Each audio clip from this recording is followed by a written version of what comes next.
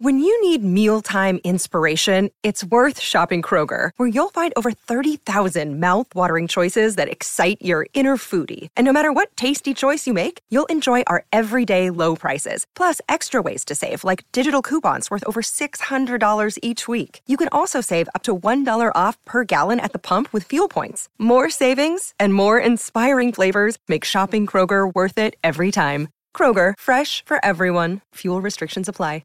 Let's go to one of the Mariners legends. In fact, number 2 all time behind Matty Simon in terms of games played and goal-scoring superstar. Adam Kwasnik, good morning, mate. Good morning, guys. How you going? Yeah, we're well. Quaz, have you recovered 2 weeks you've had to get over the grand final?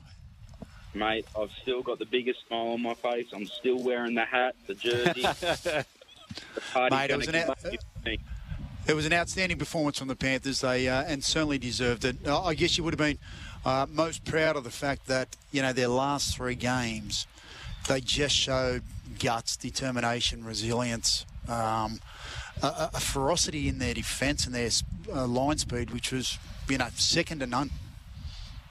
Yeah, incredible, Butts. I think you've got to give credit's due to all the coaching staff and more importantly the players. You know, those 3 games would have been taxing on anyone's body, and they just kept turning up. We said, you know, before the final, the adrenaline beat through, and I think that was very evident. They were, you know, for all money, they were gone at periods of that game, but they just kept showing up. Their line speed was unbelievable, and I'm just so happy that they've, you know, brought the title back to Penrith. Yeah, and what are your thoughts about the team's going to be broken up now? So Matt Burton goes to the Bulldogs. Brent Naden also leaves. We heard this morning Hayden Knowles, he was one of our first guests, the trainer at Penrith Panthers, is now off to the Newcastle Knights. So with any premiership winning team, can you replicate that success in following years? Yeah, look, I think it's one of the hardest things in sport to go back to back. You know, the question that I have for Penrith and their board, and, you know, is the salary cap where it's at the moment within that squad, is it strong enough to sort of keep the likes of Kikau? Obviously, losing Matt Burton frees up a little bit of money, but, you know, we saw in 2003 after they won the premiership, that squad got dismantled within, I think, about 3 or 4 years. You know, you don't want to see that as a fan or as a member.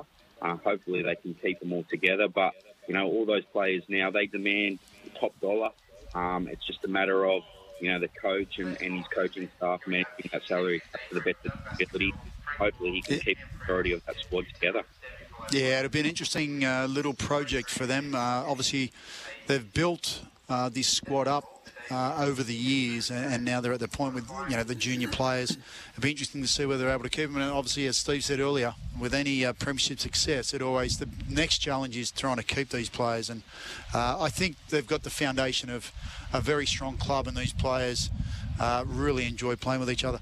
Moving on to soccer, Quaz, and a bit of an international break for players, but the Aussies, who on the back of 11 straight wins in the World Cup qualifier, unfortunately went down 2-1 to Japan with an own goal, which was a little bit of a shame. They would have been the 1 point would have been handy for the boys. Yeah, most definitely. I thought, you know, the performance was a little bit flat. You know, it's a tough place to go, Japan. I don't think the Socceroos have won there in 11 years. You know, it's a fair bit of time to not go and get a win over there. They've had a couple draws, but yeah, getting back to it, I thought they were a little bit flat. Not the same defensive mindset as what Graham Arnold's teams usually have.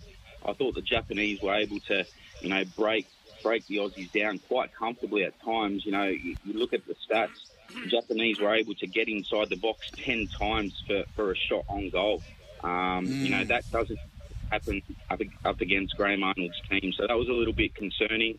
Look, in saying that, there was enough for them to take something out of the game. It was unfortunate about the own goal. You know, deep down, I think Graham Arnold will be disappointed, but, you know, they get a chance to bounce back up against Saudi Arabia in about a month's time. So looking forward to that one, and hopefully it's on home soil. Yeah, well, Graham Arnold, post-match, you would have seen, he pleaded to the government to enable us to come and play these qualifiers back at home in New South Wales. Quaz, you would have noticed on social media so much debate from football fans about the midfield with Moy and Rogic playing alongside each other. I want to get your thoughts there. And also, of course, there was a barrage of criticism about Aziz Behich in the left fullback position. Yeah, you really feel for some of the players. Like, it's not like he meant to. I mean, he was involved in the first goal being scored and then a bit of a calamity with the second goal. So your thoughts on the midfield first of all, and then also on Aziz Behich? Yeah, look, for me, I think, Graham Arnold's hand was somewhat forced. Obviously, Aaron Moy hasn't had much football in China. They've sort of stopped their league at this point in time. So he was somewhat forced to start him due to his playing squad, and maybe he had an inkling that, it could work for 60, 70 minutes against Japan. It didn't really work out. I'm saying that Aaron Moy is more suited in a central defensive midfield role. He was more in an attacking role, and I don't think, he was up to it. I would have loved to see Hrustic further up the path, and that sort of happened at the back end of the game when they were chasing the result. Both players are very, very creative, as is Tommy Rogic, but, everyone has their off games. As for Behich, it's an off game. You just sweep it under the carpet and hopefully move on. He'll definitely learn from it, as will Graham Arnold and their coaching staff. And, I don't think they'll make the second mistake again for the return leg. Yeah, just for any of our listeners, if you missed the Australian goal from the set piece, it was an absolute screamer. And from that moment on, I thought the Socceroos would go on and at least get a point out of this game. So I feel like they made a few mistakes trying to play out from the back. You'd look at the highlights of Matty Ryan and you'd say he had an absolute blinder. But Quaz, some of those were self-inflicted by trying to play out from the back. Yeah, no doubt, Steve-O, that, they had a lot of possession, or they had more possession than the Japanese. Unfortunately, majority of that possession in their own half. They played something like 250 passes, in their own half. In the second half, that changed a little bit. They started to go a little bit more direct. They had a little bit more success. That being said, look, the game plan just didn't work on that occasion. No doubt they'll go back and look at the video. I don't think Graham Arnold and his coaching staff will make the same mistake again. Quaz, I believe there was a game just recently, the Nations Cup, I think, France versus Spain. Is that correct? Yep. Yeah, Spain were leading 2-0 and France end up coming back. Big performance from the French. Yeah, it sure was. I think Kylian Mbappe was out over one goals for a bit of an offside call, but it was deemed to be onside. It was the back end of the game, and that saw the French take out the tournament.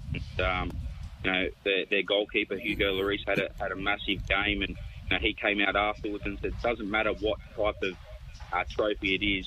Teams always want to win silverware at the highest level, and France were able to overcome a 1-0 deficit, and they turned it into a lead at the end, and they came away with, I think, the first trophy, the UEFA Nations League trophy. So fair play to the French, and no doubt they'll be a big threat come the World Cup next year in Qatar. Hey, by the way, Butts, Quaz and myself with SEM will be calling the Mariners matches this year, and also Newcastle Jets matches in 2021-22 for SEN. So really looking forward to that. Quaz, the EPL back in business this weekend. What games are you looking forward to? I know myself, it's Brentford up against Chelsea. I don't think I'll see it live tomorrow morning at 3:30 a.m. Yeah, there's a few great games coming up. Steve-O, the first one obviously kicks off tonight, Watford v Liverpool. That'll be an interesting game. Obviously, off the international break, it'll be interesting to see how many players, back up for Liverpool. They've got so many players on international duty. Leeds, Southampton, there's 4 teams that still haven't got a result. We still haven't won yet in the Premier League. So a few of those teams need to really get a wriggle on in order to stay away from that relegation zone or get out of that relegation zone. Really looking forward to Newcastle, Tottenham. Obviously, Newcastle, new ownership. I think they're going to be a big force moving forward, but they really got to get out of this rut that they're currently in. And great news, mate, with the A-League that's been locked in. We spoke to Monty last week, the head coach, and he's all raring to go. The signing of Storm Roux is going to be a big coup for the Mariners. Yeah, no doubt. I think they're slowly progressing, the Central Coast Mariners, and spoke to a few players during the week, and there's positive signs ahead of the season. They've played the Stiffs a fair few times, and I think they play their first competitive trial next week against the Western Sydney Wanderers. So that will be a good indication to see exactly where they're at from a football sense and obviously a physical sense as well. Nick Montgomery's first major job in charge. Interested to see how he goes, the style of play that his squad's going to produce. Let's hope, we can get, as many fans to the games as possible. Steve-O mentioned me and him calling the games. I'm looking forward to that, as well as calling a few Newcastle games as well. So can't wait for the season to start. And hopefully the Mariners can replicate the season that they just had. Hey, by the way, just before we wrap it up, the group standings. So Saudi Arabia undefeated, 4 from 4 on 12 points. The Australians still in second on 9. Oman are in third on goal difference alongside Japan. Both of those teams on 6 points in this group, so 2 wins apiece. So the Australians still with some breathing space, but a massive, massive game coming up next, Quaz. Yeah, and as you mentioned, Steve, Graham Arnold pleading for the government to get that as a home game. It's so crucial that Australia plays those games or their home games on Australian soil. It makes a huge difference. Obviously, Saudi Arabia, well, they won 3-2 against China in the last, match day. They're on fire at the moment. They're yet to lose, only conceding 3 goals.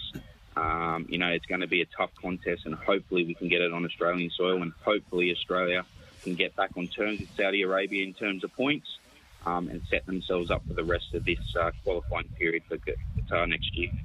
Yeah, well done, Quaz. Great to have you on the show, mate, and we'll catch up soon. Take care, guys. Adam Kwasnik, Mariners legend,